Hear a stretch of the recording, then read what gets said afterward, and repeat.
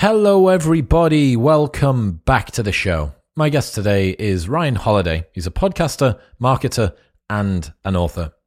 Discipline is one of the world's hot topics because it's become apparent that in order to achieve anything, you must be able to temper your desires and direct your efforts. The Stoics believed this 2,000 years ago, and between then and now, there's been a plethora of historical examples which can teach us how to build and sustain discipline. Expect to learn why sanity is your most precious resource, why discipline without an end goal is pointless, how to stay disciplined when success arrives, why Martin Luther King let a Nazi punch him in the face, how to enforce discipline without lambasting yourself for falling short, what Eisenhower's smoking habit can teach us about self-control, why 75 hard might not build discipline long-term, and much more. I actually got to do this in person with Ryan, which was nice because I've lived in Austin for 7 months and still we haven't found time to see each other yet, even though we've been in touch for many years. He's great. I really appreciate Ryan's historical view, the number of examples he's got from the last few centuries and the millennia of people fighting with discipline. He's great. You're really going to enjoy this one. In other news, this episode is brought to you by 8 Sleep. Good sleep is the ultimate game changer and nature's best medicine. Consistent good sleep can help to reduce the likelihood of serious health issues, decrease the risk of heart disease, lower blood pressure, and even reduce the risk of Alzheimer's. Getting good sleep is hard, and one of the main reasons that people struggle to fall to sleep is that they are either too hot or too cold. Having a temperature-regulated mattress or mattress topper is the game changer for this. The Pod Pro cover by 8 Sleep is the most advanced solution on the market for thermoregulation, which pairs dynamic cooling and heating with biometric tracking. So not only does the cover change each half of the bed for you and your partner, it adjusts the temperature throughout the night based on your sleep stages. 8 Sleep users fall asleep up to 32% faster, reduce sleep interruptions by 40%, and get up to 30% more deep sleep. Also, you can get $150 or £150 off the Pod Pro and the Pod Pro cover if you go to 8sleep.com/modernwisdom. That's EIGHT sleep.com/modernwisdom, and 8 Sleep ships within the USA, Canada, and the UK. In other news, this episode is brought to you by Whoop. Whoop is a personalized digital fitness and health coach that monitors your body's physiology 24/7 via a non-invasive wearable and provides you with feedback on your lifestyle, training, sleep, and recovery via an accompanying app. Whoop doesn't just tell you what you've done, it tells you what you need to do. Crucially, Whoop is more than just a fitness tracker. It is a coach that helps you to identify areas for improvement in your life, reinforcing positive behaviors and helping you to alleviate habits that have a negative impact on your overall health and well-being. You put into a little journal each day what you did the day before with regards to taking caffeine or sleep supplements or doing an ice bath. Did you feel sick? Did you feel down? Did you drink alcohol? All of this together is combined with the data that it automatically gathers about you, and then at the end of each week and at the end of each month, it gives you an overall output report, and that compares all of the habits that you're doing in your life and reminds you exactly what is helping, what isn't, and how much of an impact it's having. Also, you can join for free, pay nothing for the brand new Whoop 4.0 strap, plus you get your first month for free, and there's a 30-day money-back guarantee. So you can buy it for free, try it for free, and if you don't like it after 29 days, they'll give you your money back. Head to join.whoop.com/modernwisdom. That's join.whoop.com/modernwisdom.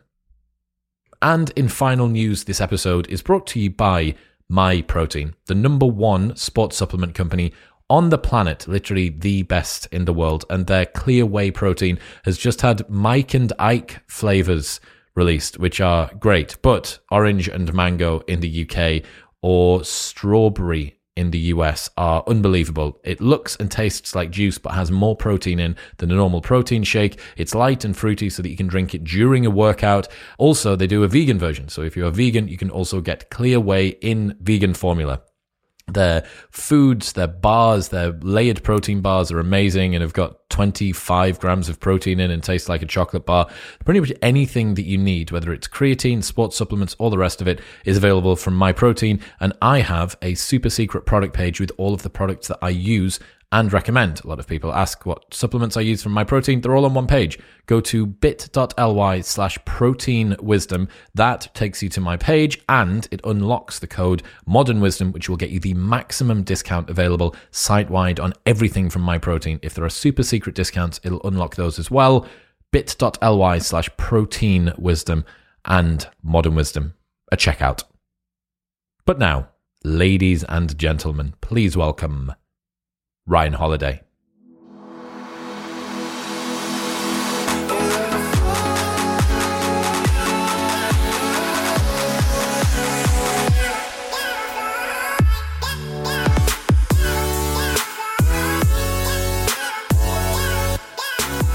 Ryan Holiday, welcome to the show. Yeah, good to see you in person. Finally, man. Yeah, we did it remote twice. Correct, yeah. Once from Austin, right. Remote. Yes. Could have shouted it out the window, but I forgot, finally. Yeah, you were here. You just come here. Yeah. Interesting. You've got this quote that I referenced a couple of weeks ago. Be quiet, work hard, and stay healthy. It's not ambition or skill that is going to set you apart, but sanity. Yeah. What's that? Well, I find as a former, like, sort of young person going places, that when I am hiring someone or I'm looking for someone like that I want to like mentor or help or whatever, it's not like how talented you are or what your background is, but it's like the first test is like, I tend to find is like, is this person fucking nuts or not? You know what I mean? Like, does this person have their shit together or not? And so I think we often think a lot about like getting better at what we do, like the craft of the thing, which is really important. But then when you look at like, why did this person make it and this person not make it? It's usually, some stark divergence where they started making bad decisions. They, started being very egotistical. They had this shot and they blew it. It's not like in sports where you're like, this guy's just faster than that person. It's some other thing that usually sort of prevents a person from reaching everything they're capable of reaching. Is there an element in there as well about playing a long game? Yeah, for sure. Definitely. I mean, one of the hard parts about having sort of potential and ambition is that it burns sort of very hot and bright. And, if you want to be established, you want to do it for a long time, you have to figure out how, to play a long game, to not blow yourself up, it's like, how do you care about it very deeply, but not sweat it so much that it's like a liability? It needs to be sustainable, man. Yeah. Yeah. I play with this all the time, and a lot of the guys that I see that have flash in the pan successes on the internet are very similar. Yeah, well, look, and we live in an environment where algorithmically you can just be given a huge gift. You can just sort of blow up, right? And so that really has nothing to do with whether you deserve it or not. But then once you have it, the question is, can you maintain it? Can you do the work necessary? Can you not fuck it up, right? And I think when I talk to groups, I usually start with some version of like, like the biggest enemy in this room is not like what the other people are doing. It's not the economy. It's not like gatekeepers. Like the person who determines like how this is going to go is you, really. Like for the most part, most failures are self-inflicted, or most big mistakes are self-inflicted.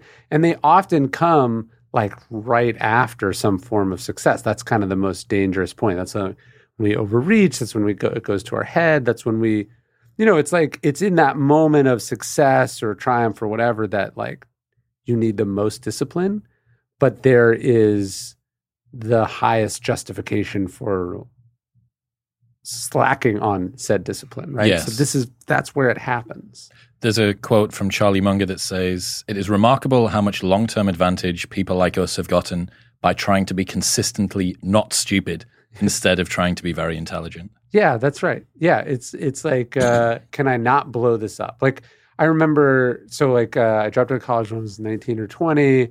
I sort of had all these cool opportunities very early, like things that, especially with what was happening, because I sort of left right in the financial crisis. So all my friends are struggling, sort of watched as, people my age have taken longer than you would expect to get where they want to go.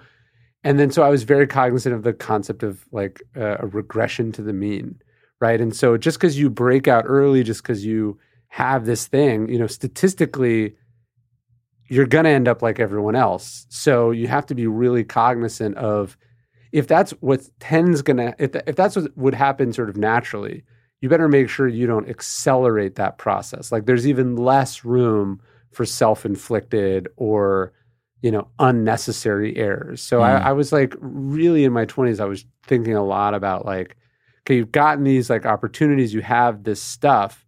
Like the number one thing is like, don't fuck it up. How do you avoid being too risk averse when that happens?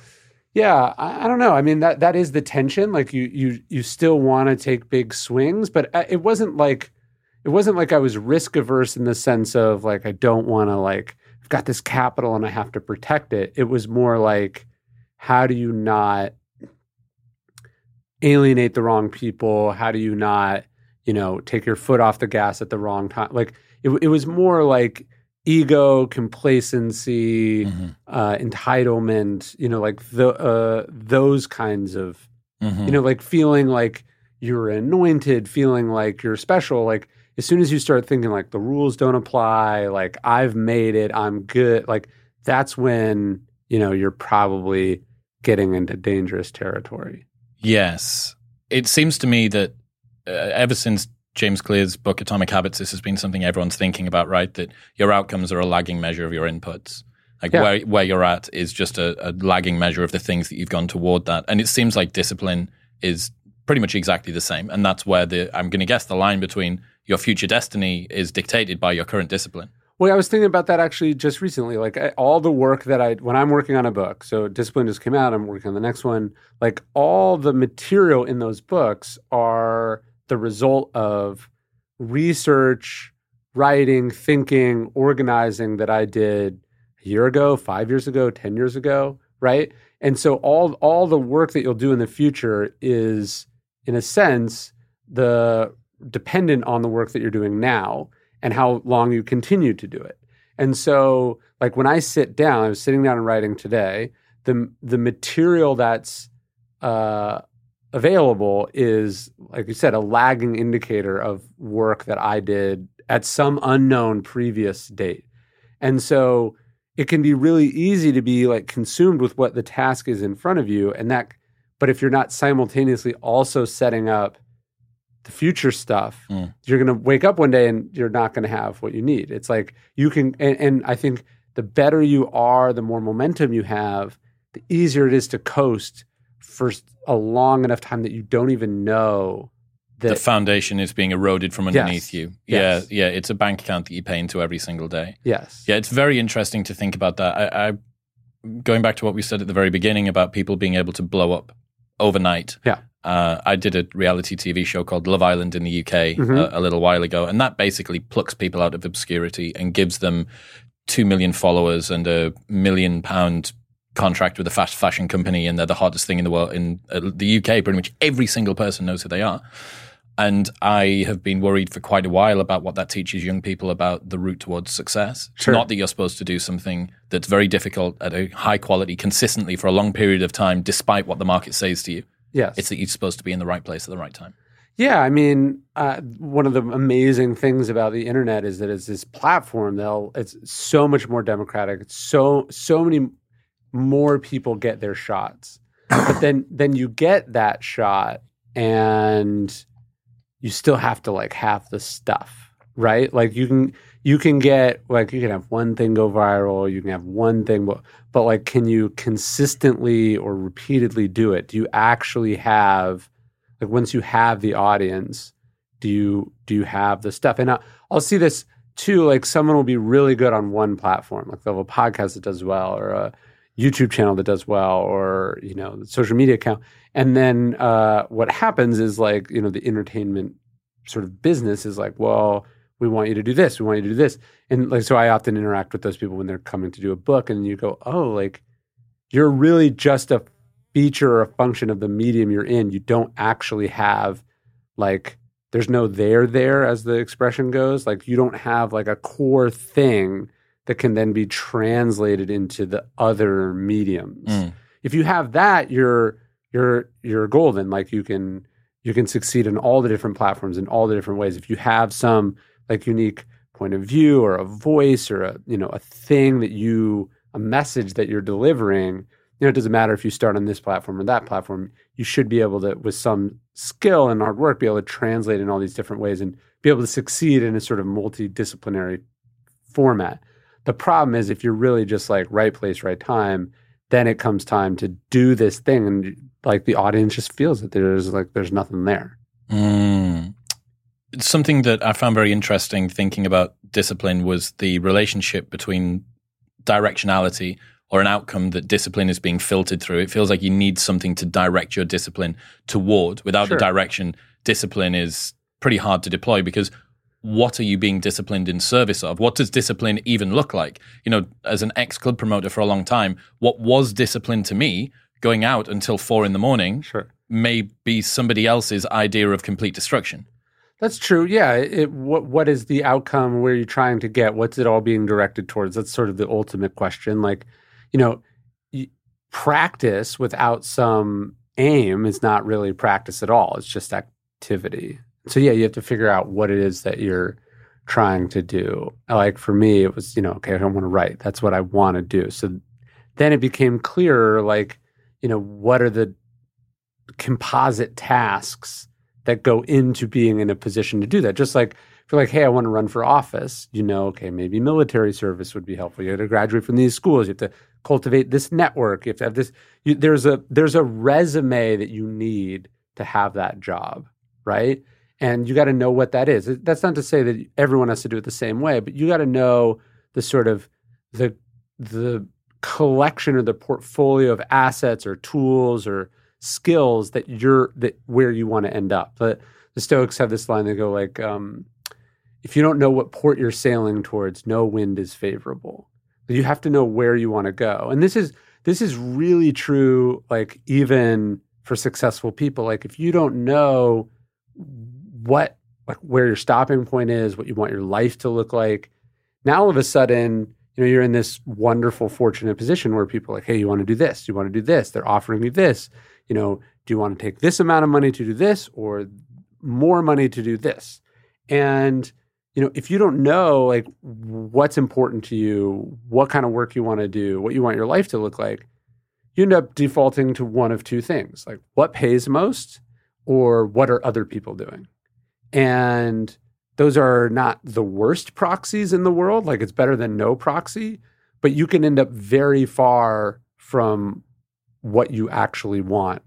And you'll only know that when you get there. So you have to have a very clear sense of like where you're trying to go, or these opportunities are, really chances to get super off track.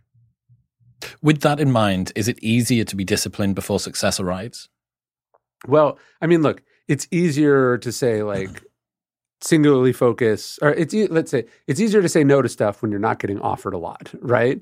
It's easy to be principled when there's not a lot in the way of consequences, right? So all these things are easier to a certain degree when you're dealing with sort of less volume or like lower stakes.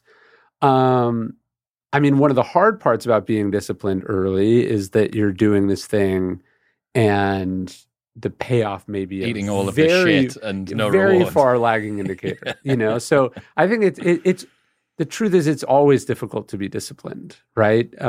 It's always difficult, and it's something you have to figure out how to do and enjoy for its own sake, because a lot of times there's not only not rewards for it, but there can be the opposite of rewards for it, right? Like there can be punishments for it. If you're like, this is what I want to do, this is the track that I'm on, this is what's important to me, and you look around and everyone's not doing those things and it seems like they're having a better time, it seems like they're getting ahead for it, right? You have to, if the only reason you're disciplined is that you think what comes on the other side of it will be worth it, not only is that going to be hard when you're not immediately getting it, but then you find like, oh, I was super disciplined until I hit the bestseller list. I was super disciplined because I won a gold medal. I was then you get that thing, and even that thing itself isn't the reward that you thought it was.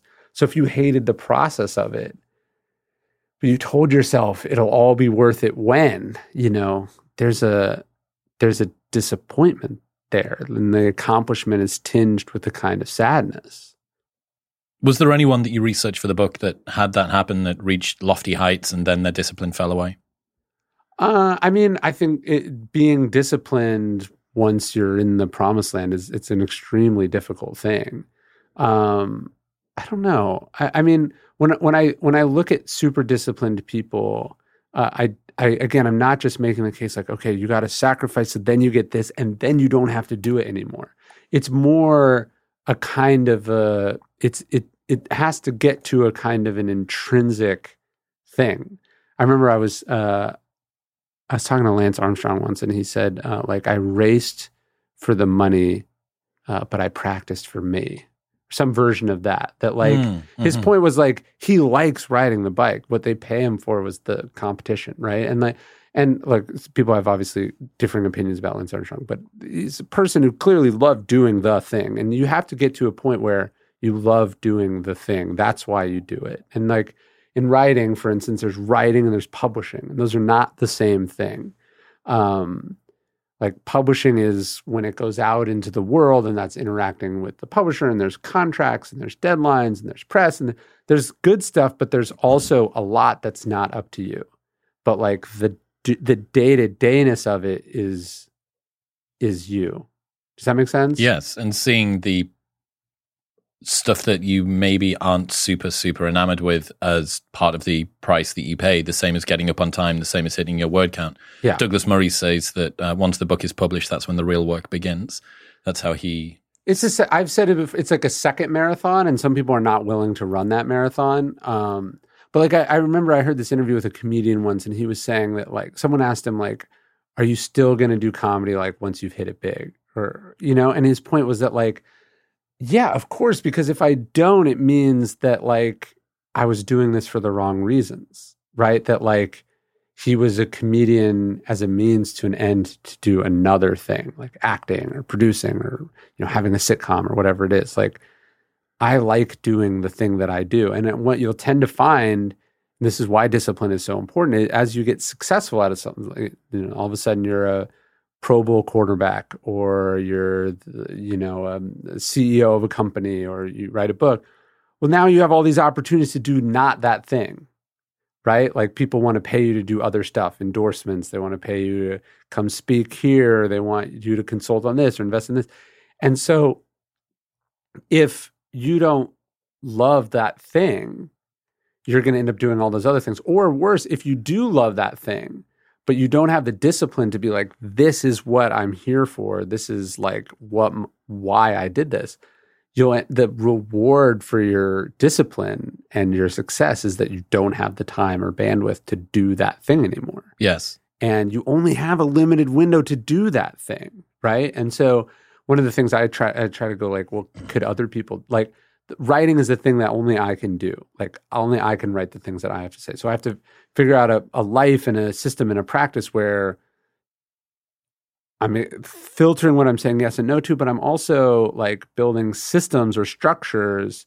So like I'm not spending a lot of time doing things that are and then I don't have time to do the hard thing, which is like sit down at the blank page. That outsourcing of tasks that other people can do is an important one. One of the challenges, at least I'm seeing now, especially because Naval and his concept around leverage and all of that personal accountability stuff, I think people are quite quick to outsource stuff that they probably shouldn't be. I'm seeing a lot of... so, for instance, in the podcasting world would be a good example.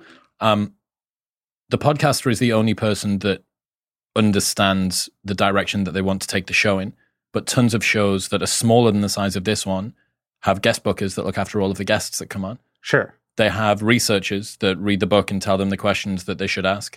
They have a thumbnail and a titling guy that comes in and demonstrates how it's visually going to look on YouTube and sure. And on Apple Podcasts and stuff. And you go, well, like, what are you now? Yes. I have a friend who did a 330-date comedy tour over many years, basically doing the same act. And he said that after the first 50 to 70 shows, he was no longer a comedian, he was an actor. And the point being that he was no longer It's a actually script.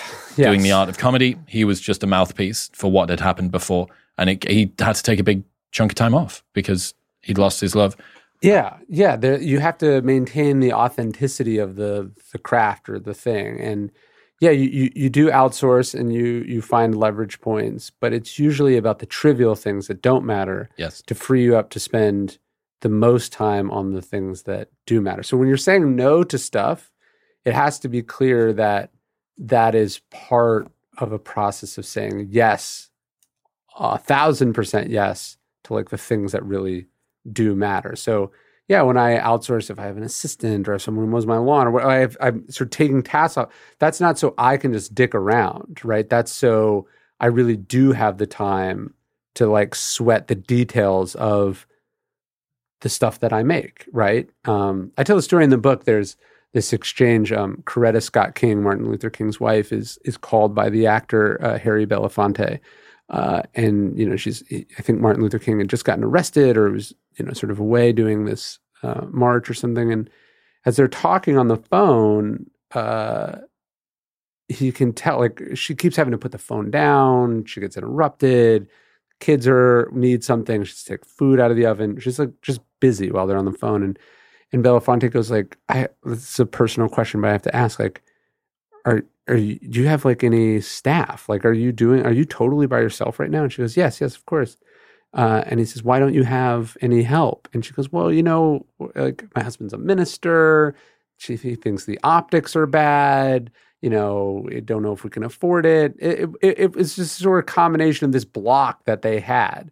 And Belafonte goes like, that's ridiculous. And it ends now. He's like, I will pay for you to have staff. And he realizes that like, he's like, they're running this massive organization. They're the head of this movement that has the potential to change the world. Like Martin Luther King can't be worried about whether there's milk in the fridge or not. And his wife can't be, worried, about this or that. Like you have to have the ability to delegate and build like a system or a structure around you. And I think that can be really hard for people, especially if you came to what you did from a very sort of scrappy, like passionate thing where you loved doing it, one, but two, like you didn't think anyone could do it as well as you. And, yes. And it takes a certain amount of discipline to find out to separate the essential from the inessential, to delegate or eliminate the inessential, and then that leaves you with the essential. In Meditations, Marcus Aurelius, so you can imagine, he's the emperor of Rome. He's having to think about this exact thing. And he says, the question you have to ask yourself in every moment is this essential? And he said, because most of what we do and say is not essential. And he says, the thing is, when you eliminate the inessential, you get the double benefit of doing the essential better. And so this isn't, this sort of hoity-toity like first world problem. It's a critical dilemma, a critical juncture point as you get better at what you do. How do you find the way to professionalize and systematize and scale the stuff so you can spend more time on the things that matter and less time on the things that don't matter? Or you can bring in other people who are better than you at certain things that allow you to take what you do to another level.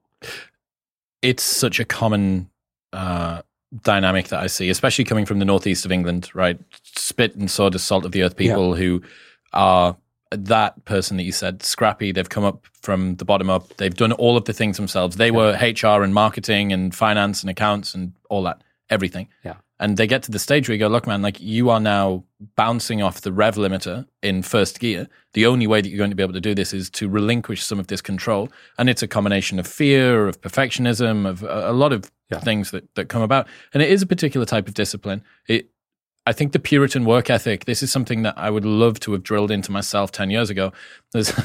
So we ran a Saturday club night in Newcastle, the city I went to uni in. And I did 204 Saturdays in a row without missing a single one. Yeah. The only first one that I did miss was because I had a chest infection and I was completely dead. I literally couldn't go. I was going on holidays that would leave on a Sunday and get back on a Thursday for 4 years because I didn't want to be away for this particular thing. I was absolutely adamant that if I left the Saturday, something would go wrong. Sure. But the stuff that I was doing during the day, setting the club up, was getting a piece of rope with a gaffer tape and throwing it over the top of a particular bracket at a very specific place, because that's where the inflatable went that looked right in the middle. And if it went a little bit to the left, it was off, and if it went a little bit to the right. And then the way the smoke machine was set up and everything. And me and my business partner did this. We were the directors of this company that was doing thousands and thousands of people every single Saturday night. And it was us that was spending 3 hours each Saturday between 11 and 2 going in and doing this. Yeah. Like, why? Well, it's because we were terrified that if somebody else did it, that would be the gateway drug, the pebble at the top of the avalanche that would cause everything to fall to pieces. Look, and there's a form, ironically, of kind of fear or resistance in this sort of obsession or, sort of drive to be on top of everything. I remember when I was at American Apparel, I looked down from my office one day, and the CEO and owner of the company was in the parking lot, like directing traffic. Like there'd been some problem and there's a traffic jam, and he sees it and he runs downstairs. And he's like directing traffic, like thousands of cars. It's like a shift change. He's directing traffic. And so there's some, version of leadership stories where this is like hands-on. The leader gets down in the trenches with the soldiers and like does what needs to be done. And there is truth to that. Like a leader has to be willing to do anything, but a leader also can't do everything.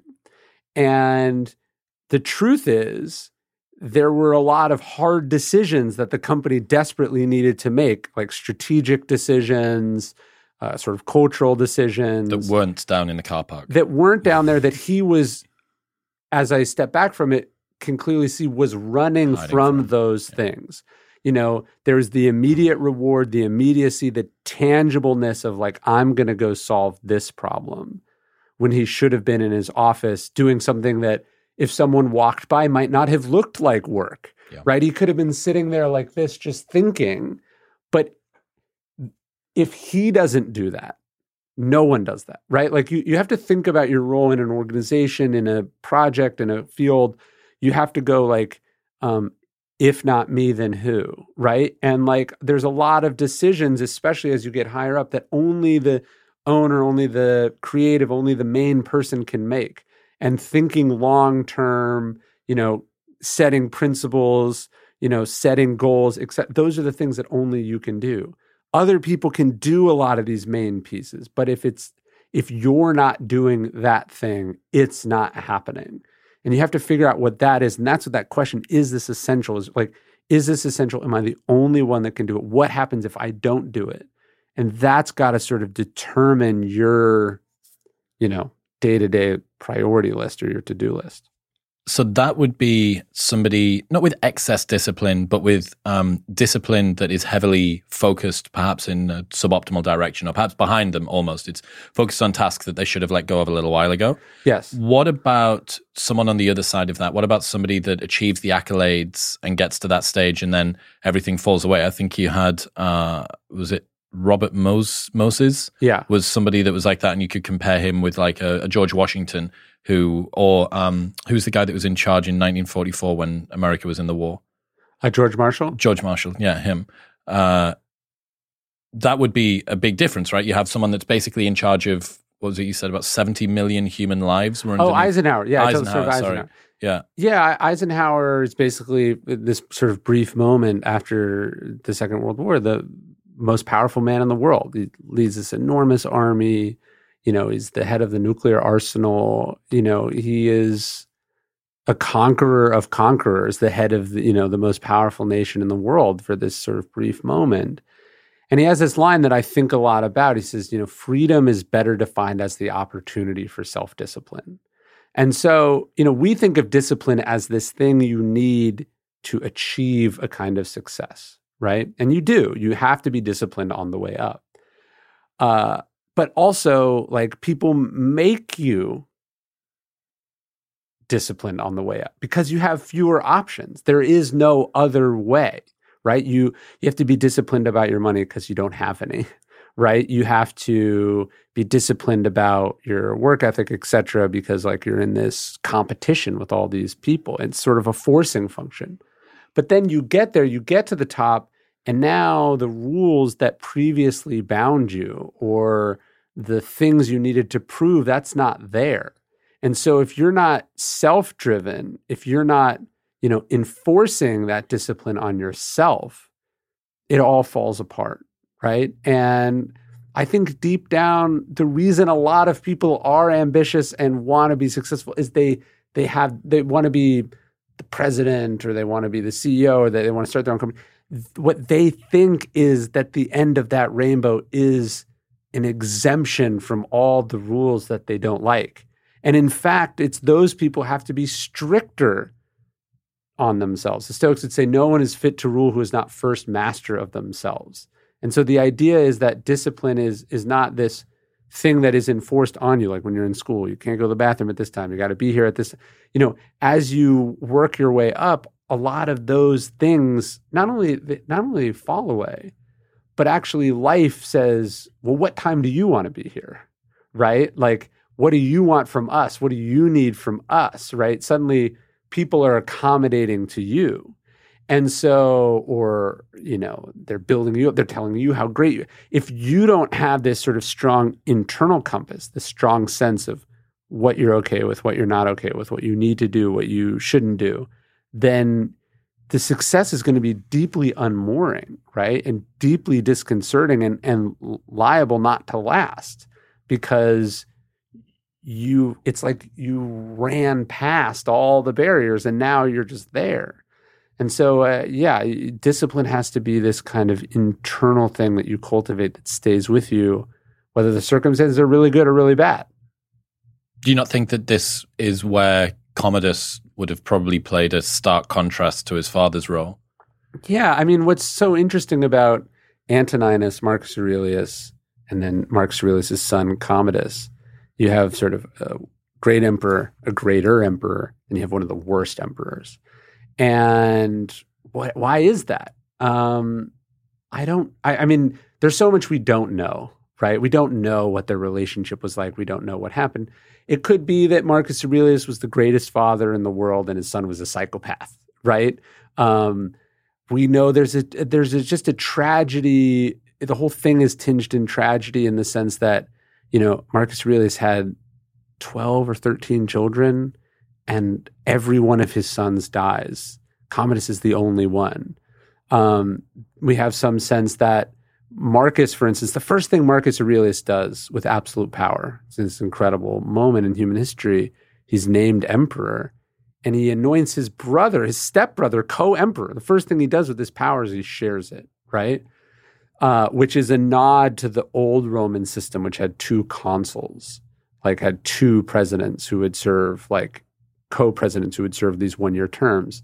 Then Rome becomes an empire, and this changes. But Marcus thinks that there needs to be this kind of check on power, and so he and his brother serve as co-equals. We get the sense that he was setting up some system where two of his sons, or his son and his co-emperor's stepbrother's son, would rule together. Okay, so do you think that maybe Marcus was trying to future-proof any one tyrant from being in too much control, because you would always have this other person, and by doing it at the moment that he was given power, it was the highest cost that he could pay? Yes. Like one of the most beautiful passages in Meditations. Again, it's this you have the private journal of the Emperor of Rome, and he's saying, be careful not to be Caesarified. You can easily be dyed purple, he says. The Roman emperor wears a purple cloak. And he's saying you can't be dyed purple, you can't be stained or changed by this position you're in, right? We have Lord Acton's rule of like absolute power corrupts absolutely. He was saying like he was consciously talking to himself about trying to prevent that from happening. And I think obviously the decision at the very beginning to share power is like a very big sort of step. Like it's preemptively trying to prevent that from happening. And we believe that his succession plan for his son was to set up some sort of system or tradition where that happened again. The other quirk is Marcus is the only emperor, 5 emperors in a row, to have a male heir. So Marcus's father is not Antoninus. Antoninus is his adopted father, just as Antoninus' adopted father is Hadrian, and Hadrian's adopted father is Trajan. There's this period. There's this process. So Marcus isn't able to do that, right? He's not able to choose an heir because he has a male son. But we get the sense that he wanted to have two, maybe one his son, one of his brother's son, or two of his sons rule together. But the best laid plans, they all die. And so Commodus is the only one left. And, we don't know what Marcus thinks of Commodus. We can imagine every father is blind to a certain degree to the flaws of their children and trapped by, the insaneness of this system.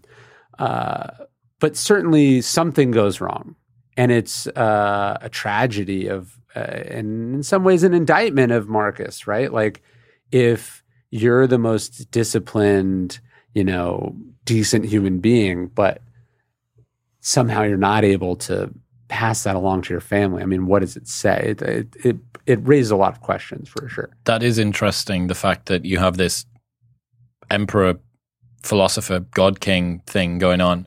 Incredibly giving, very benevolent, very caring, was equality, like ideas that were literally millennia before their time. Yeah. And yet one of the few roles that every father has that they need to fulfill somehow happened. But then everybody is so idiosyncratic and unique and individual. You don't know. I mean, we all know about the rebellious rich kid that happens to be a dick. Yeah. Smashes up the father's car and has parties in the house when the parents are away and all that stuff. So, and I suppose the open loop here that is most likely to never be closed unless we discover some more hidden something somewhere, is interesting for speculation. It's like, is this a blip in what would have been otherwise a pure white snow surface of Marcus Aurelius's rule? Or is it just, the exception that proves the rule, which is the reason we don't have this system is that it almost never produces good results, right? Like there's 30 or 40 Roman emperors, and there's 5 that they consider the 5 good emperors, right? Or does that finish? That finishes with Marcus? Is the last. Marcus is considered the last of the 5 good emperors. There's 5 emperors in a row. There's a few other good ones, but the point is, I mean, even with the passing of Queen Elizabeth, like how many other good ones have there been? There's not that many. There's been thousands of kings and queens in these various kingdoms over thousands of years. And there's probably, 24 that were like, they did a good job. They proved what Matthew Arnold, one of the sort of biographers of Marcus Aurelius in the 1800s, writes. He goes, Marcus Aurelius is given every privilege and power and advantage in life. And the remarkable thing is he proves himself worthy of it, right? And how rare that is, not just in, royal families, but like anyone with any kinds of privilege, right? How many people who are incredibly athletically gifted also you're like, and they're a great person too, right? Or people who are wealthy and you're like, and they're also so hardworking and such a great parent, right? The reality is, and this is why I think discipline is such a virtue, and justice too, and wisdom, and it's really hard. It's really fucking hard, and it's harder in some ways when you can get away with not doing those things, and that I think is what sort of privilege and power often enables. There's not the forcing function of having to earn it, right? Like Commodus doesn't have to run for election, like he just gets it, and because it doesn't have to get it, he doesn't do a very good job of it. That's the interesting element about the life cycle that discipline has, especially as you progress as a human, that in the beginning, it's about working hard. It's about leaning in. As you start to develop more and more, it's actually perhaps a little bit more about leaning away. It's about restricting the options that you have. It's about leaning in a little bit less. And that what got you here won't get you there mentality has never been seen more for me than watching that kind of transition at least begin to happen in my life as well, where I'm like, look, I have more things that I need to say no to than things to say yes to. And I was a pathological yeser. So I'm like, okay, well, what do I do now? I can't people please anymore. Sure. If I take my eye off the ball on the main thing is the podcast. That needs to happen. I need to prepare. I need to choose guests that I'm interested in. I need to make sure that I am on my game as much as possible. That's the single ordinating function. 2 examples, actually, that I keep on using, and I don't know whether you came across them. So apparently when he was at Amazon, Jeff Bezos filtered every decision through one heuristic, and it was, does this make the customer experience better? And apparently Elon Musk has got the same, and it's, does this get us closer to Mars? And I don't know if it's true, but certainly doesn't look like he's following said rubric. That's up for debate. Yeah. My point being, even if it isn't, the idea, you can see how much more simple everybody's life would become if you had a single ordinating principle. It's like, does this make the people of Rome, their existence better? Yeah. Everything from, do I have wine tonight, to what time do I get up tomorrow, to who do I have meetings with? And this is where the multiplicity of options that people have in the modern world creates a difficulty for discipline, I think, because the amount of distractions that are there. Well, that's the idea. If you don't know what port you're sailing towards, no wind is favorable. How do you judge whether you should do X or Y, whether you should do it now or later, right? Whether you should say yes or no, how much you should charge, how long it should take. You don't know any of the things unless you know where you're trying to go.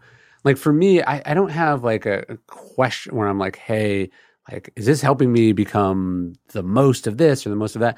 I kind of think about it because the reality is we have multiple things, right? So if Marcus Aurelius is, I got to be, is this good for Rome? Well, what about is this son? Good for my son, right? Yeah. So I think about it in terms of like, I want to be very good at my professional life. I want to be a great writer.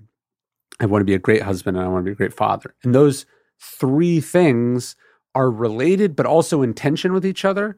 But the nice part about the tension is it prevents you from going too far in one direction. And I think it sort of forces a kind of discipline. Because there's things I could do that would make me more successful as a writer, but would come at the cost of my marriage. Or there's things like that my wife and I could do that would make our marriage better, but then, we're personally happier, but we're gone all the time or whatever, right? Like you have to think about how these things matter to each other or balance with each other. And my friend Austin Kleon said to me once, he said, actually right when I moved to Austin, he said, work, family, scene, pick 2. So the point was you can be good at your work, you can have a family, but like partying, being cool, like the fun experiences, the perks of the job, you got to say no to that.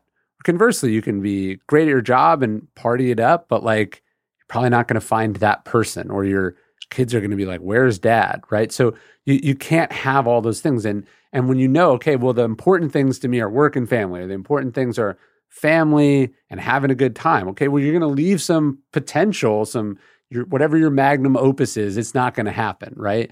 And so knowing that, okay, here's what I want, and then here's what I'm willing to trade or give up to that to get that thing, like that clarity is super, super important.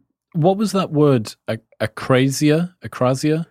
Yeah, the idea that there's sort of a higher self and a lower self. And these sort of, for the ancients, there was this sort of perennial battle between the higher self and the lower self. And, discipline to me is the deciding factor, right? To mediate them. Which wins, right? What side of you is going to win out here? And, it takes a sort of a strength of will. The story that goes to the beginnings of Stoicism is called the Choice of Hercules. Hercules is walking through the hills of Greece, and he comes to this crossroads. And basically there's 2 goddesses. One is the goddess of vice, and the other is the goddess of virtue. Basically one is the lower self and the higher self, the easy way and the hard way. And he has to choose, he has to choose. Do you get everything you want? It's easy. Or are you willing to work for it? Are you willing to sacrifice, virtue or vice? That choice of Hercules was at the essence of, Stoicism. Are you choosing the disciplined way or the ill-disciplined way? And that choice, we face that choice, not just like this one big pivotal moment in our lives where you choose between, am I going to go for it or not go for it? But like you said, you also choose it every day. Am I going to eat this or that? Am I going to get up at this time or this time? Am I going to push through when it's hard, or am I going to wait for it to be easy? Like that choice happens over and over and over again. And the Stoics would say that, if you want to be beautiful, if you want to be great, you have to make beautiful or great choices. So it comes down to over and over again, we have this choice of Hercules. And do we make it often enough? I don't know if you have to make it always, but more often than not, you have to make that right, beautiful, great choice. And that is what determines whether you will be those things. Do you think there's a risk of attaching a sense of self-worth to your ability to be disciplined? It seems to me that a lot of the friends that I have who are superbly disciplined spend more time lambasting themselves for missing out by 1 to 5% on the perfect game for each day. Yeah. Because the meditation was good and they did it, but maybe they thought about work for a minute of their 15-minute meditation. Do you know what I mean? It makes you fragile. Well, the paradox of having high standards is that it makes you more likely to reach great heights, but also almost constitutionally unable to enjoy or appreciate or even recognize that that's where you are, right? Like, the person who goes, oh, that was the greatest game in the world, I crushed it, is, not going to see all the things they could have done better, right? The person who goes, oh, but I messed up this, and this. That person is going to tend to be the one that's improving and growing. And that's good, but it's also not a recipe for happiness, for contentment, for sustainability. Seneca is writing this letter to his friend Lucilius, and they're talking about Stoicism, this idea that, you try to get better every day, hold yourself to these high standards, and at this point, he's probably in his 60s or 70s. He's been doing this a long time. And he goes, how do I know, he's sort of rhetorically, but maybe Lucilius had asked him, like, how do you know you're doing it right? Right. And he goes, how do I know that I'm doing it right, that I'm getting better? And he says, each day I become a better friend to myself. That's how I know I'm making progress. And I think what he means is that discipline or Stoicism is not this constant whipping of oneself, this constant feeling of falling short, of not being good enough, being like, you piece of shit, I hate you. Like, look, you could have done all these things better. But it's a sense of like, you did your best, good job. I love you. I respect you. There's still room to grow, but there's nothing you have to feel guilty or terrible about. And I think if you want to do this well, you want to do it sustainably, you have to understand that discipline is not a form of self-flagellation. It should not be hurtful. You should love it. Like in Meditations, Marcus Aurelius says, love the discipline you know and let it support you. And I think he means that discipline in both senses. He means the philosophical discipline, but he also means like the practice of it. And I think that love and support are two like operative, but also underrated words there, right? Like if you feel bad about yourself and that's what you think discipline is, I think you're getting it wrong. It's a motivating factor, though, right? That's why people do it. They need to have both carrot and stick. And for the most part, a lot of the people I think that are seduced by heavy discipline, they're stick people. Yeah. A good example of this, so Andy Frisella, who reached out a couple of months ago, he did that 75 hard thing. He was the guy that made 75 hard. Have you heard of this? No. Okay, so it's a challenge for 75 days in a row, and you have to do 2 45-minute workouts, read 10 pages of a nonfiction book, meditate, drink a gallon of water, do something else, and don't break your diet. It's something like that. It's like a list of things. Kind of basic, but pretty intense. And if you miss any one thing on any one day of the 75, you go back to the start and you start again. And from the outside, I loved the idea. I haven't done it, but I loved the idea of something that created a framework for people to build discipline around. However, I haven't got a single friend that's done 75 hard and not snapped afterward and not gone to a period of a decrease in discipline. Even if you smeared it across 150 days, their discipline overall is lower. One of the guys didn't train for half a year after he did it. One of the guys didn't meditate. Another one of the dudes couldn't bear to go into work and do a bunch of other stuff because they just myopically nailed themselves to this goal and sustainable.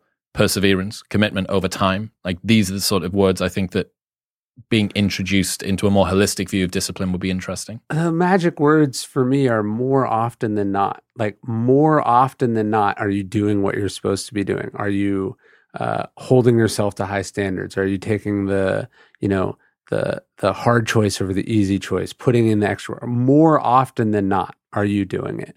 Right? If you try to hold yourself to this perfect or impossible standard, not only are you liable to sort of not do it and then feel terrible afterwards, but I think it can so often come at the expense of other things that are important, or you become so terribly out of balance that it's almost an excuse, right? You're like, so you do some challenge for 30 days or 75 days or whatever. It's like they don't throw you a parade at the end, you know?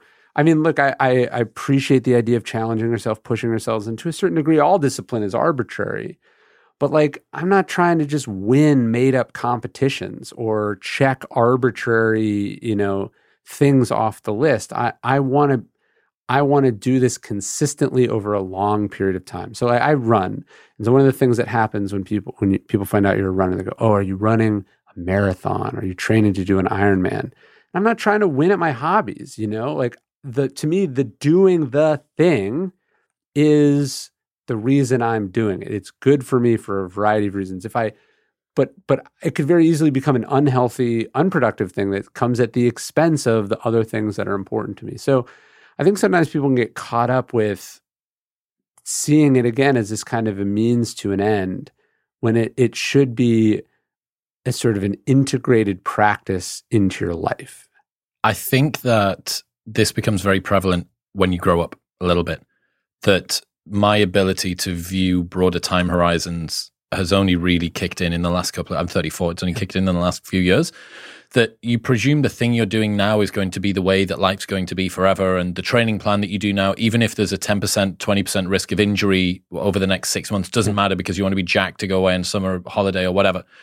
And then after a while you realize, no, my goal is in 20 or 30 years to be significantly more capable than I am now. Yeah. What is the route between me now and me there? And the fear and the degree of neuroticism around it being, it's not fast enough. It doesn't happen quick enough. That dissolves quite nicely. I was talking to the Olympian Kate Courtney. She's this amazing mountain bike racer. And she was telling me, like her coach would give her a workout. She'd ride 20 miles. She'd ride 25 miles or, do it in 2 hours, and she'd do it in 90 minutes.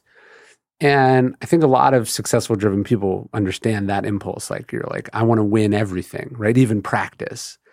And he said to her once, and when I signed her copy of Discipline's Destiny, I wrote this in it because I think about it all the time. He said, do you want to be fast now or do you want to be fast later? Right? The purpose of training, the purpose of practice is to peak in the race, in the moment that it matters. Life is a little bit different than the Olympics, there is no sort of one moment. But if you have this idea that, your big moment is in the future, that it's a marathon and not a sprint, the idea of sort of forcing it now, peaking early, is actually something you should be quite worried about. So you have to be disciplined about your discipline. You have to curb that impulse to do, in some ways, the easier thing now, which is like, I want to go all out. I want to push everything into the center of the table. I want to go now. But now might not be the moment. And the ability to step back, to restrain yourself, to focus on sustainability and endurance and all of that, it's may well be the harder thing. And so it's like, do you want to be great now, or do you want to be ready when like a truly great opportunity is there? Do you want to do your best work at 22 or the only work at 22? Or do you still want to be doing this when you're 82 because you love it, because you'll have more experiences and wisdom and all that stuff now? And those are the kind of questions I think people at a really elite level are thinking about. What was that comparison between Lou Gehrig's career and Babe Ruth's career and how their trajectories went? Well, I mean, clearly Lou Gehrig and Babe Ruth are two of the greatest baseball players of all time, both achieve incredible athletic feats. But when you look at Lou Gehrig, or when you look at Babe Ruth, you're sort of like, how? Like, how did you even, like, he doesn't look like an athlete. And so in some ways, he's very impressive that he could hit all these home runs. But you definitely get the sense, and the more I think you study, sort of elite performance art history, sometimes you're just amazed and saddened at the greatness of someone, because you're like, how did you do it? And what could you have been capable of if you weren't your own worst enemy? So both Lou Gehrig and Babe Ruth's careers are cut short, right? Lou Gehrig from Lou Gehrig's disease or ALS. And then Babe Ruth, I mean, this wasn't a guy who took care of himself. He burned through millions of dollars. He treated his body like a garbage can. He sort of has this precipitous decline at the end. And, he was not Tom Brady, right? Like in peak athletic conditioning at the end of his career. He was an obese, drunk old man, right? And I think that's so tragic to me, right? And to me, the idea is like, if you respect the craft, if you really love the thing you're doing, you owe it to that craft to take the responsibilities of it seriously, right? And I think I wanted to show that contrast, because we so often just assume, oh, this person accomplished all these things, therefore it's good. But what else could they have done had they had more discipline? And I think one of the small consolations of someone like Lou Gehrig is he left it all in the jersey. Like, there was nothing that he could have done in his career that he didn't do. The only thing that, the only tragedy was that for reasons that were not his fault, he didn't get to do it as long as he could have done it, right? But the games that he played, he showed up for, and he played them. And I think about that, every day when I wrap up, I'm like, did I leave it all there? Or did I phone it in today? Did I make excuses today? Did I not bring my best self to this thing? And again, more often than not, you want the good answer to that question. I like the idea of the more often than not, because it means that an individual repetition that is suboptimal. Today, I just didn't quite work. It seems like it would give you a little bit more detachment from it. And I think that that's very important. Yeah, Marcus Aurelius in Meditations goes, you got to pick yourself up when you fall, but also celebrate that you're a human being. That none of us are perfect, that we're going to mess up, we're going to screw up. But if you have this sort of baseline that you know what you're capable of, you know what you should do, you know that you're not always going to be able to do it, but you know what to come back to me is more important than having these impossible, perfect standards that are almost in their own way paralyzing or impossible or discouraging. And so I think cultivating a kind of like a rhythm, that there's like this thing, and sometimes you fall off the rhythm, but you know how to come back to it. That to me is a more sustainable, conscious, kinder way to be committed to something. I think that, again, that's something that you learn through experience. I was perennially locked into a work so hard that I can't take it anymore, burnout, spend 3 days in bed, work so hard. That was me. That was the cycle of how I worked pretty much for most of my 20s. One of the advantages of doing that was that now I know some of the warning signs when I start to get close to that. Yeah. And I can just about fly underneath that a little and go, okay, how long can I hold this for? And I'll back off a little bit more. But it's less of this. Yeah. Apart from the fact that it's less efficient, because 3 days of doing nothing is a lot worse than a couple of days of doing 50% of something. Yeah. But it's just suffering. The difference in terms of suffering is pretty drastic. And I think another interesting example, so you're talking there about two different types of athletes, one of whom left everything on the table, another one who didn't and, took a ton away. Michael Jordan seems to be someone that was almost tyrannical in the way that he went about his game and left it all on the table, but did it in a way that sacrificed everything else, pretty much everything else. Do you think that it's possible for people to get extreme results in life whilst still having that balance? It seems like you're trying to to do that, and that was the 2 out of 3 example. To me, that's the challenge. Like, it's almost easier to be great than it is to be good. And I don't mean to contrast good and great in that sense. I mean that like to say, I don't care about anything but succeeding in this thing is almost taking yourself off the hook to a certain degree. There's a writer once, she said, like, I don't want to have kids. I don't want to get married. I want to be an art monster, right? And I get that, right? I think anyone who's like loves what they do, there's a certain like, I want to be the center of everything. I only want this thing to matter. But that's almost the easier path, right? Like to be like, well, why is this person an asshole? And they're like, well, they're great, you know, like that. It's.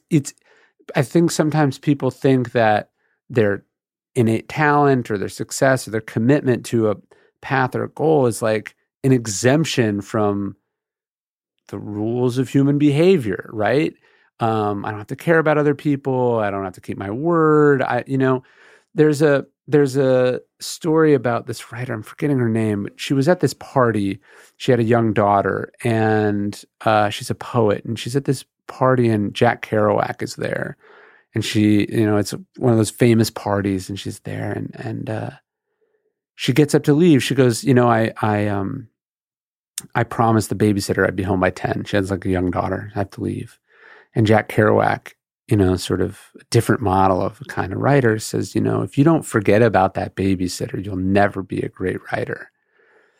And she gets up and she leaves anyway. And she says later, I knew in that moment that if I didn't keep that promise to the babysitter, I wouldn't be a great writer. And her point was that, like, having some talent, some calling doesn't exempt you from keeping your word. And that, in fact, if you tell the babysitter you're going to be home at 10 and then you blow that off, you're also the kind of person that says, I'm going to be at my desk writing by 9, and you break that promise also, right? And so actually, I think cultivating a practice or a set of standards that are more than just like, how good are you professionally, makes you a more well-rounded and better professional. And the people that I really admire are people who have, gotten to the commanding heights of their profession, but are still good neighbors and citizens and activists and fathers or daughters or wives. Like, I just, there's something to me hollow and kind of a cop-out about being great at one thing at the expense of all the other things, when, especially at the end of your life, you don't get to take that thing with you, you don't get to take it with you. So what does it matter that you made more money or you wrote one extra book? Like, you're going to sit back and go, I really fucked it up. That's why it's so important to start with the end in mind, I think. Why am I doing this? Yes. What are the ordinating principles that I have? Yes. That I'm working toward? Because, you could spend a very, very long time climbing up a ladder to find out that it's up against the wrong wall. Yeah, I mean, and how many people, they're on the medal stand, they're accepting the Nobel Prize, or, they get to that number. They told themselves, like, I want to make that. And then, like, what was the thing about beyond mountains, there's more mountains? Yeah, it's a Haitian proverb, beyond mountains, there are more mountains. But I think it's more like, you think that this thing is going to fix it. It's going to make me feel good. It's going to make my parents proud of me. It's going to make me part of the club. We think that these external things are going to address this internal lacking or need or emptiness that we have. And I've done a lot. I've read a lot. I've talked to a lot of people. I have yet to find someone that got it. It's a mirage. It's a phantom. You get there and it moves. And in one sense, that's a tragedy. In the other sense, it's a great gift, right? The first time you do that thing and you get it, the thing you've been working for, and then it isn't what you thought it would be. If in that moment you can accept the gift you've been given, which is a decoupling from external success and internal contentment, happiness, enoughness, if you can make that break in that moment, you're free and empowered forever, because now you can still do the things you're good at. You can still want them, but you are no longer at the whims of this lie or this delusion. Yes. But what most people do in that moment is tell themselves a second lie, which is, I have to prove I can win an NBA championship on my own. I have to show that this wasn't a fluke. Oh, it's not $10 million. Actually, it's $100 million, right? Or it's not number 2 that's enough. It's got to be number 1. If that's what you do, I think you have made a bargain or told yourself a lie that is now almost impossible for you to get free of. I think that people need to see that for themselves. Yes. I've been told this lesson a million times. Yeah. And each time that something good happens that feels like a success, it helps me to prove that same rule to myself a little bit more. Yes. Robert writes Why Buddhism is True, in that he talks about life is suffering, said by the Buddha, and the word dukkha, D-U-K-K-H-A, contested by some scholars as not meaning suffering, but unsatisfactoriness. Life is unsatisfactoriness. And given that Robert is a evolutionary psychologist now writing about Buddhism, that aligns those two perfectly. Like humans are not built to be happy, we're built to be effective. And effectiveness is everything being just a bit more shit than you thought it was going to be. Well, from an evolutionary perspective, there's very little value in the finish line existing, right? There's a lot of evolutionary value to just move it a little bit further. It's like the horizon. You never actually get there. But in chasing it, you go further and further and further. And so understanding why it exists should help you break free of the power that it has over you. And I mean, look, I've liked to think that the work that I've done since coming to this conclusion is still very good, right? It's just, and in fact, I would argue it's better. Like when I think of, there's no question, craving or anger or wanting to prove something, this is powerful fuel. But at the same time, it's really volatile fuel, and I'm not sure it actually puts you in the headspace needed to do like your best work. And I would think that the work that I've done from a place more of fullness and contentment and balance, I think it's better. Like not only is it better for me, but I think the actual product is better. But I think people are really afraid. They're afraid of what it will cost. They're afraid of, like, if I put this down, if I'm motivated by something different, if I no longer need to do X, Y, or Z, I won't do it anymore. And so they don't. So they find, the anger gets them here, and then they're like, well, I need to find something new to be angry about. Or, I shoved it in these people's faces and it wasn't as satisfactory as I thought, so I'm going to shove it in more people's faces, right? And that is, again, from an evolutionary perspective, from an output perspective, it works, but I'm not actually sure it's best. But it's also, what are you optimizing for again? If it's a miserable experience, and if you sacrifice the thing that you want to achieve the thing which is supposed to get the thing that you want, if you sacrifice happiness in order to become successful so that you can finally be happy, it's that story of the fisherman again. Like, well, just why not just be happy? Yes. Why not just give yourself a little bit more of a break? Yeah, you talk to people and you're like, well, why do you want to do X? And they're like, then I can do Y. And Y is so much more accessible to them now. And why do you think they're mutually exclusive? I'm not sure that they are. You mentioned Queen Elizabeth earlier on. What did you learn about her? Well, I think she's this remarkable person. I mean, you look at someone, you don't want to talk about sustainability. You have this job for 70 years. And, as I was saying, the idea of Marcus Aurelius, he's given these privileges, this immense power, platform, etc. And he proves himself worthy of it. And you look at the outpouring of support for this woman when she died, even from people who have sort of an ideological disagreement with the monarchy. To me, that's very high praise. When people who disagree with what you do still find the way that you did it to be admirable and impressive. And, she was a remarkable picture of restraint and dignity and poise, tradition, but also flexibility and innovation. And I just, discipline is not just how far can you run, how hard can you work? It's also, are you in control of yourself? Like you want to talk about someone who was in command of themselves.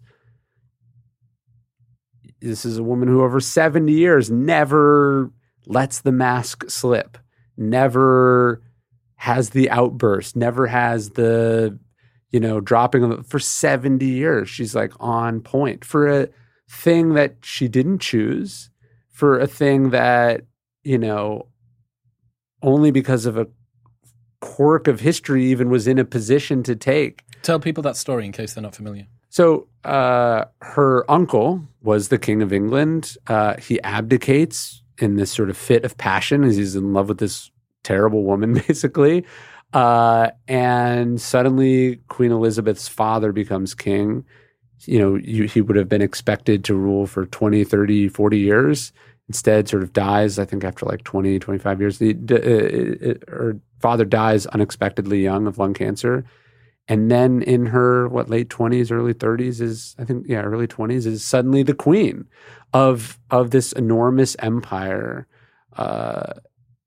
And what is her job? Her job is better defined by all the things she's not allowed to do as opposed to the things that she can do. It's this symbolic role.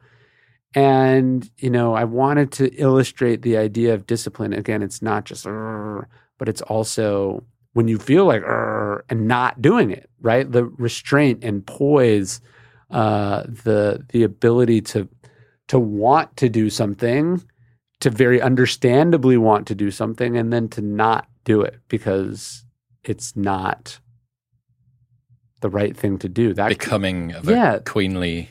That is a kind of discipline and grace that I think we need to see more of.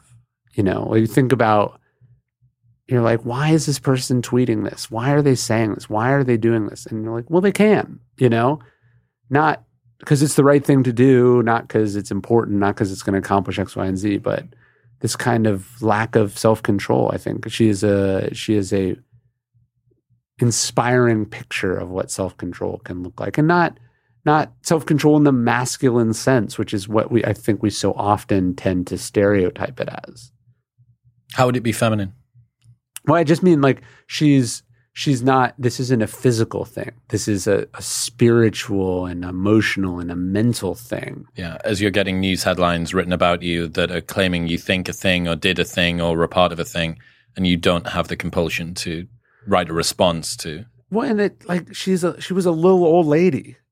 And that she's not this big hulking thing. She's a little old lady, and yet, was more restrained and disciplined than these ambitious prime ministers, male or female, right? Like she had a sort of a different path to power.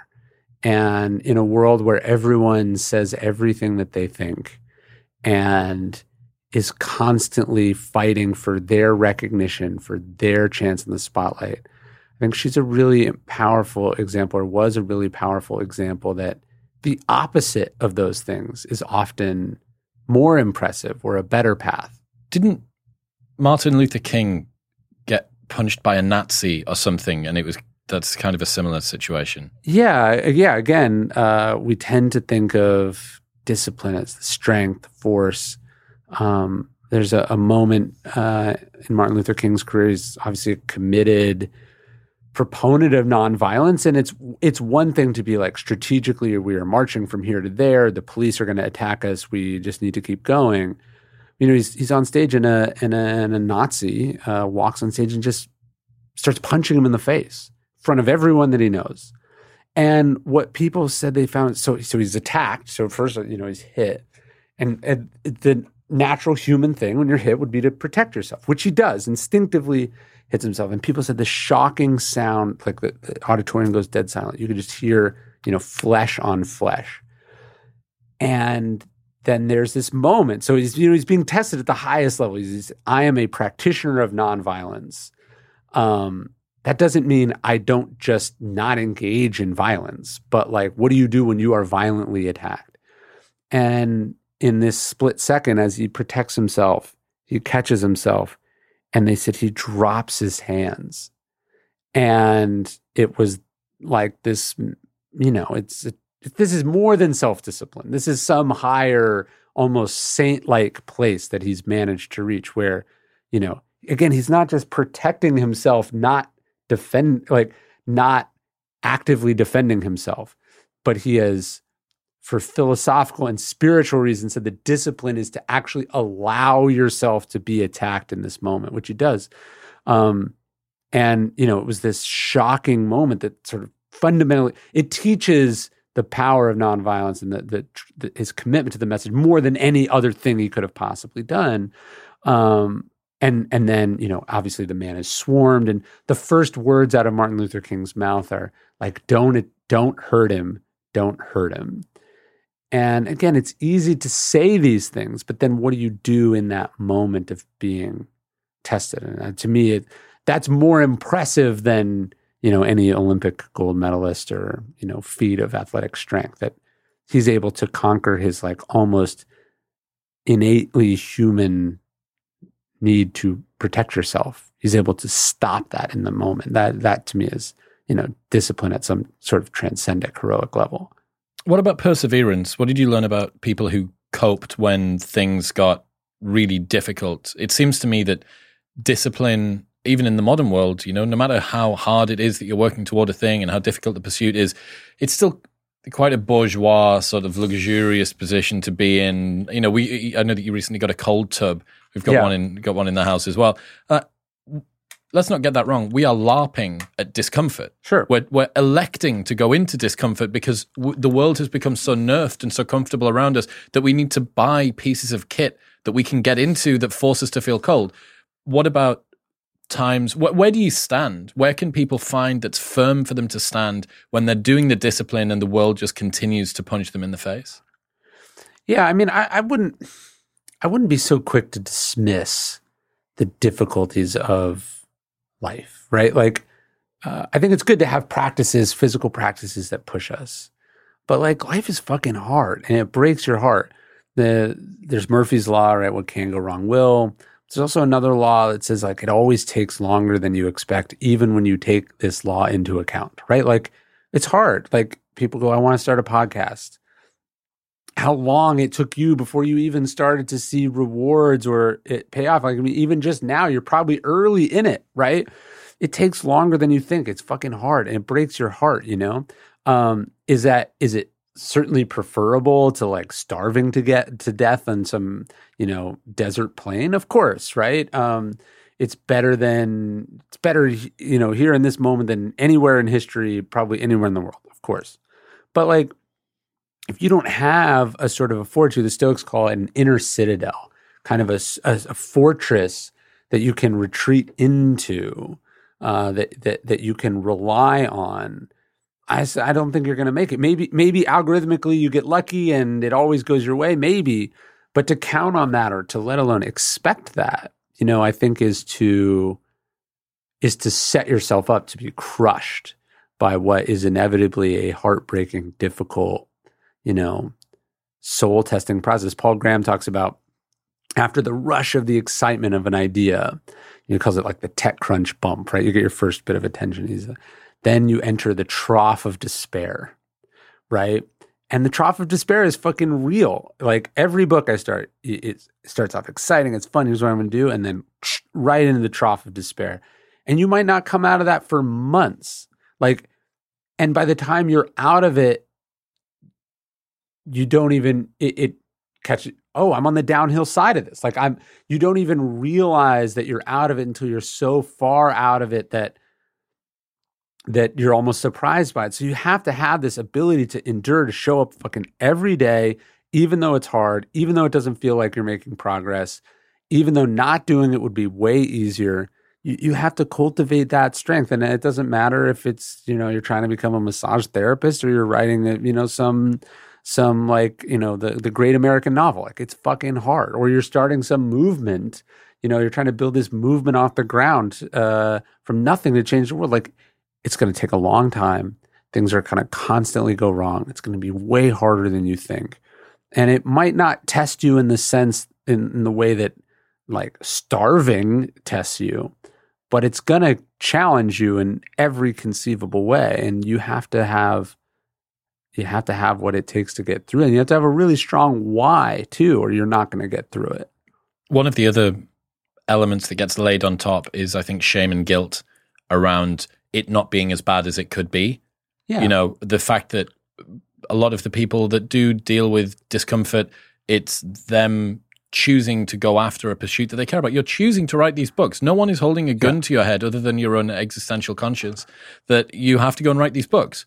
So, okay, well, what does that mean? How do I ameliorate the fact that I'm choosing to do a thing, I'm electing to do it, but it's causing me suffering, but I also, the suffering from that, I derive meaning, and on the, it's sort of all this big mess, I think. You know, it's weird. Like, as I wrote this book several years ago called The Obstacles Away, and so people will go like, well, what was the biggest obstacle in your life? And I think people think it's like some contest or this measuring thing, or they think that the only obstacles that count are like, well, I lost my leg in an accident when I was 7, or, you know, I was born, and barely survived this genocidal attack. Like, obviously, all those things are profound obstacles, and we can learn so much from Viktor Frankl and Man's Search for Meaning. There are these people who have been through the absolute, like, crucible of the human experience, and they have something profoundly deep and powerful to teach us. But I think we're often quick to dismiss the adversity of our lives, and we somehow think also that it's this thing that happens once. And in fact, we all wake up every single day in a world that we don't control, that's utterly indifferent to us, our happiness, our, fulfillment. And the challenge is like, do you have what it takes to keep going through that, to not be to not despair, to not become cynical, to keep believing, to keep trying, to keep pushing, to keep using the experiences that you have to get better. To me, that's the marathon of it. That's the gauntlet of it. And I'm just, of course, we should poke fun at the fact that we live these nerf lives, and we should acknowledge readily the incredible privileges that we have compared to other people, compared to people who lived a long time ago. But if you think that it's easy because we're privileged, or because, you're not running from, somebody trying to kill you, you're, I think, being naive. And anyone who's done anything hard can tell you, like, you have many moments, these sort of dark nights of the soul moment. And if you don't have something to draw on, you're not going to get through that. Well, what's a firm place for people to stand then? You're doing something, you're working hard, and it's just difficulty after difficulty. The discipline is being tested. Where do they go in those moments? Yeah, I mean, for the Stoics, that's what the inner citadel was. This sort of the principles, the ideas, the practices that you've gone, that where you go, hey, I've been through tough shit before, right? Like, I've been through stuff like this before. I mean, if you just think about, first off, the unlikeliness of you and I even being here. We're already like extremely lucky. But you think about, like, you were born this tiny defenseless thing with no discernible skills or knowledge, and you're not fucking dead. Like, you survived against incredible odds and incredible adversity to even, like, you learned how to walk. You got through school, this like crazy, insane, thing. You worked your way up from like nothing. Like, in that sense, like, it's an incredible journey. Just as like someone who went from poverty to wealth, they'd be like, I got from here to there. Like, we all have the ability to look back and be like, look at where I was not that long ago, right? And you should have some sense of what you're capable of. Marcus Aurelius in Meditations, he goes like, what, sort of worried or anxious about some future thing. And he goes, well, what will I meet that with? And he says, the same tools that I've met today with, like, that you have been through stuff. And especially coming out of the pandemic, like, people should go like, you just lived through a historical event of, epic proportions in the way that you would hear from grandparents who lived through the Depression or the war, traveled across oceans on some boat to go to some new, like, those historical moments are on par with the historical moment that we just lived through, that we are continuing to live through, and you're still here. And I'm not implying that people who are not here are somehow not here as a result of their own, but what I'm saying is, like, you have been in the arena and you have been knocked around and you made it. And you should be able to look back at the things that you've done and have a certain pride and confidence in your ability to get through real shit. And that should give you some firm ground to stand on as you contemplate what tomorrow might bring. Like, you'll meet tomorrow with what you met yesterday with and what you've met all the challenges of your life with. And I mean, I do think there's value in seeking out difficulties and challenges and pushing yourself so you have even more confidence. But, like, the fact that you're here, that you've been through all the things you've been through, that's not nothing. Yes. I love that. The idea of the inner citadel, as you're talking away, I've got this idea of a huge grand hall, maybe influenced by the fact I'm watching a lot of Game of Thrones at the moment. Huge grand hall, and above the fireplace are all of the heads of the different enemies, but they're all you. It's all you at different stages. It was you when you doubted your ability to do this. It's you when you felt weak and you decided you were going to do it anyway. It's you when you chose the path that was virtuous as opposed to the one that was hedonic. I have a friend who I saw at the start of this week, and his band has a lyric that says, "I can't drown my demons, they've learned how to swim." And he'd suffered with depression, same as me, throughout his 20s. And that's one of the things that was one of the most empowering, enlightening reflections I had from dealing with depression for a chunk of time was, the world is going to have to do really, really well to be able to torture me more than my own mind already did. Like, I have already become the prison keeper of every single little bit that I knew was exactly the pharmaceutical grade insult that I wanted, that was pinpoint accurate to make me feel as bad as possible. And each different time that you get past that, another head goes up on the wall, another head goes up on the wall. That's another situation that I've managed to get myself through. When I was adamant that it was going to be destruction and embarrassment and all the rest of it, and everybody that's listening is listening. And that's the benefit also of discipline and having high standards, which is, like, that what you subject yourself to on a regular basis, the standards you hold, are higher than the other things. So you're not intimidated by, like, what are other people going to think? How's it going to do? Because you have worked to such a degree that is almost like settling. That's like the low end of what you're expecting. Yes. And, this difference, I think, between kind of an inner scorecard and an outer scorecard. The outer scorecard is almost the easier one. Like, what do other people think? Do people like me? Obviously it's not in your control, but there's a softness to that because it may well be less than you're actually capable of. Yes. What about Eisenhower's smoking habit? What did you learn from that? Well, we're talking about this guy who says, freedom is the opportunity for self-discipline. He's this most powerful man in the world, and he's in his 50s or 60s, and he has these heart problems. And the doctor goes, dude, it's the smoking, man. You've been smoking 5 packs a day or whatever for 30 years. And he gives himself an order and he quits, right? He just quits cold turkey after a lifetime of a habit, which is extremely difficult to do. And, I think the Stoics were very suspicious of anything that was in control of us. So Seneca says, show me somebody who isn't a slave, a slave to a mistress or to fame or to money or to what other people think. And, he wanted to break any of those habits, right? To rule. He said, ruling over the self is the greatest empire.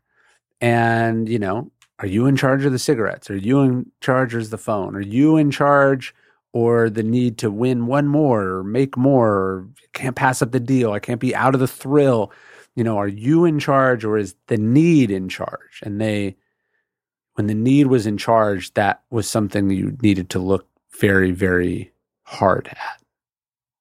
If you need any substance in order to perform, then it stopped conferring a benefit. that's the reason why I did 1,000 days sober, even though I wasn't drinking that much. But I was like, look, I am going to be the person that gets to call the shots. Yeah. I'm going to go out on nights out, and I'm going to work out what it's like to go on a night out sober as a fucking club promoter for like 15 years. And then I did 500 days without caffeine. And I think that caffeine stares people in the face. I think that most people don't have varying levels of tiredness. They simply have varying levels of caffeine concentration in their blood. People don't say, I'm tired. They say, I need a coffee. You've supplanted the problem for the solution. Sure. The way that you describe it. And what happens is by doing that, I'm using chemicals as a proxy for everything else here, but you paper over the cracks that are causing that to come through. Have you ever stopped to think about why you're so fucking tired at 2:00 in the afternoon? Right. Like, is it maybe that you're not actually getting enough sleep? Is it that you're going to bed at different times? Is it that your sleep eating environment? the wrong things or Exactly. Yeah, of course. Yeah, you got to look at the sort of root cause. Yeah, and any time you can't not do a thing, you probably need to stop doing that thing. And this is true for work too, right? Like if you're like, I just can't be out of it, like I can't stop. Workaholism, there's the addictions or the compulsions that are not socially acceptable, heroin, and then there's the ones that are not just socially acceptable, but often socially rewarded. Applauded, yeah. And those are the most insidious ones. And, people will applaud you for it and they'll celebrate for it. And then they'll laugh at you or question you or make you feel like you're the crazy one for not doing it. Why don't you want to go out with us? Well, I don't enjoy doing that. And then you feel like a weirdo for having your sort of own thing that you don't want to do. And yeah, it requires discipline. Well, like, I'm not interested. The same for you with the books. I mean, I imagine that you're writing close to the limit in terms of what you could write, but if someone had a gun to your head, you would be able to crack out another however many % per day. So there is some that's being left in the tank. There is a little bit that's being left in the tank with regards to that. So why don't you want more success? That would be more accolade. That would be more applause. That would the publishers would be fucking delighted, I'm sure. So, well, the question when they try to see you as someone an addict or does someone have a problem? It's what are the costs of this thing to you? Where are there negative repercussions in your life from this thing, right? And so if it's coming at the expense of X, Y, and Z, so yeah, sure, I could do more. I could do more faster, but it would start to deteriorate the quality of the other things that are important to me. Or it might shrink the time horizon that the longevity that I would like to have. And so, yeah, you have to ask yourself, is I trying to do it now or trying to do it later? Or, what's actually important to me? What about the cautionary tales from people like Napoleon and King George IV? Because I have no background about either of these people. Well, I tell the story in the book about Napoleon. He writes this essay as a young man about the perils of ambition. He says, what is Alexander doing? Trying to make it to the ends of the earth. He's conquering this and this and this. And he goes like, what a fool, So the irony that, he would then be that conqueror, it's almost too perfect. But it's what happens, right? None of those people start off thinking that's where I'm going to end up. It's a process that once you begin, it's hard to stop. And yet, like once that governor comes off, it's almost inevitable, right? And ambition is a thing. We're talking about socially acceptable addictions. Ambition is a thing that very few people question or criticize up until it stops working, right? Everyone's clapping you on the back, telling you it's a great idea, right up until you overreach and lose all of it. And then they go, you're a fool. What were you thinking? How could you do it? And so you have to have that sense. Other people, consequences of your life, all these things, they're going to be the lagging indicators. You've already passed the point of no return. So you have to have this sort of internal governor, this internal compass, this internal sense of your limitations that, prevents you from becoming another cliche. And what about King George? Well, King George, I was sort of contrasting him to, do you want the life where you say, I don't eat this, this is how hard I have to work out, this is, the strenuous life seems like the hard life, right? Compared to, I eat what I want, I do what I want. But who's happier, right? The person who's in good shape or the person who's not in good shape?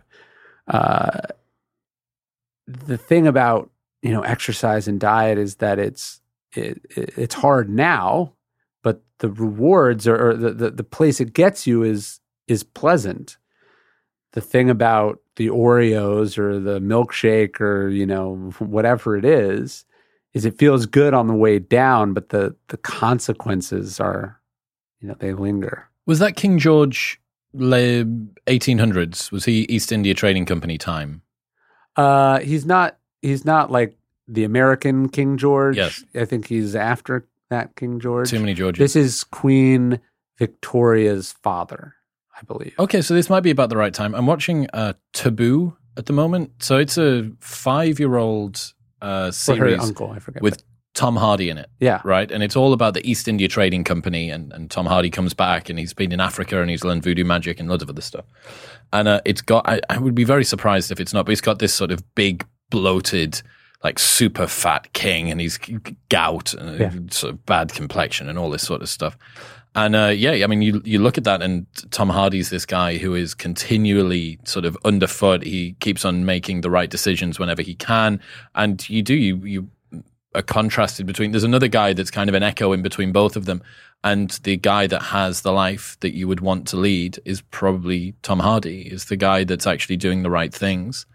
I sent you, or I think I mentioned to you the last time that we spoke about The Forgotten Highlander. Yes. Alistair Urquhart. I read that book. How did you get on with that? It was fascinating. When we talk about people who've been through real adversity, right? There's those people. There's levels to this guy. Yeah, of course. There is some level where you're like, how is that even humanly possible? How did you not break under these circumstances? And it should remind you, I think, one of the things I take from that is that, like, we're capable of more than we could possibly conceive of. So when you're having that dark night of the soul, you're in the trough of despair, you're like, you can definitely make it through this. Like, you definitely have what it takes to do this. Like, you come from an unbroken line of those ancestors, right? Like, every one of us comes from an unbroken line of people who endured terrible things, who made it through famines and wars and,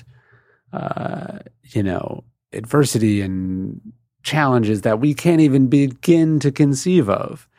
And, like, we should remind ourselves that we're their descendants. We are the heirs to that tradition.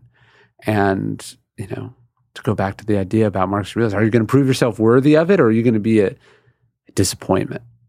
To me, that's a question to ask yourself in some challenging moment.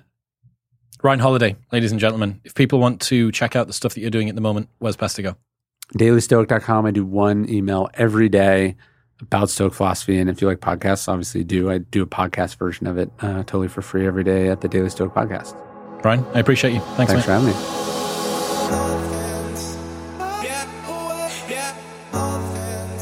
Thank you very much for tuning in, and a big thank you to everyone that's hit subscribe over the last few months. The show has pretty much doubled in the last 2 months, and that is due to people pressing that subscribe button. So to you, I thank you very much.